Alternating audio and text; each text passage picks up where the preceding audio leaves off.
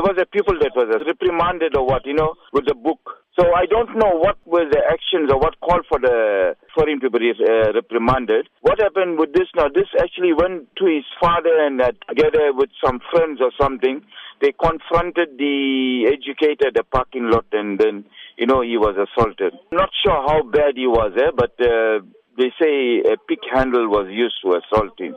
And then subsequently, the principal has called for the temporary closure of the school. What is the concern about the closure considering exams are just around the corner? Well, the concern is, at this part of the year where excess exams has been, it's been done, especially in the junior primary schools. Yes, it is of concern.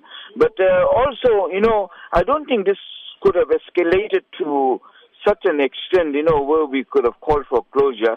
But the governing body, the educators and Department of Education could have sat down and see how best they could have resolved this issue and get the school up and running. What is your concern about parents dealing with the incidents of corporal punishment with the brutal violence? Just yesterday, an educator at a school in Richards Bay was suspended and subsequent criminal charges was laid against him for beating up learners at the school.